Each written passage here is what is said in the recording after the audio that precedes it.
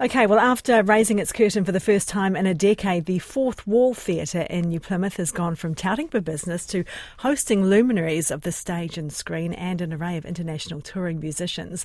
Michael Hurst, he of Hercules fame, has trodden the boards at the converted church, and this month 80s hitmaker with the Commotions, Lloyd Cole, brought his solo show to the venue for the second time. Our Taranaki Whanganui reporter Robin Martin went along to see what makes it so special. Walking in the pouring rain. Brett Carter and Raywin Gregg spent about $1 million all up buying the former Park City Church in Strandon in 2011 and turning it into a cabaret-style venue with a cosy capacity of just 130. Raywin Gregg says the couple, who have a theatre background, felt there was a market for an intimate venue for smaller touring professional musical and theatre acts, which often bypass New Plymouth. It was always going to be both, right from the beginning. And we had that planned when we set this design up, because you could see that it could be used for both, because there's enough rep theatre in New Plymouth now. But touring theatre was what we were after, and touring music. She says about 18 months after the curtain went up in 2013, acts began calling, wanting to appear at the Fourth Wall, which is named after a theatre term for the invisible wall between performers and the audience.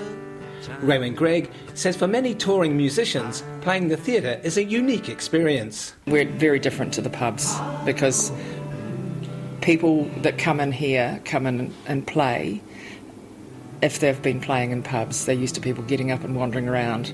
This is a captive audience in this room. They don't get up and wander around, they stay. And this is a thing that they appreciate. Brett Carter says of the musicians who've appeared at the venue, American blues artist Kelly Jo Phelps, who just prior played a stadium gig, stands out.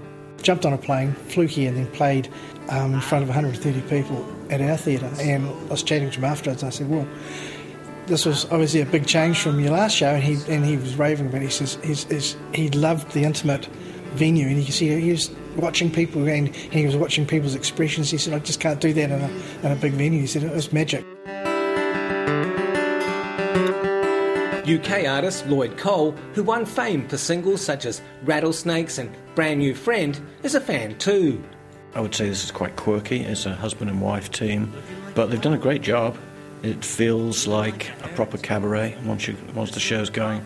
The lighting's beautiful, the atmosphere is lovely.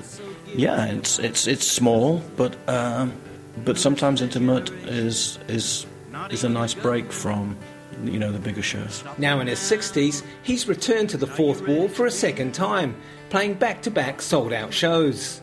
I think it's important that these places exist, not just in New Zealand but around the world, because if the culture's only in the big cities, then the backwaters, the backwoods, they're not going to breed more culture. They're just going to fall into a sort of malaise.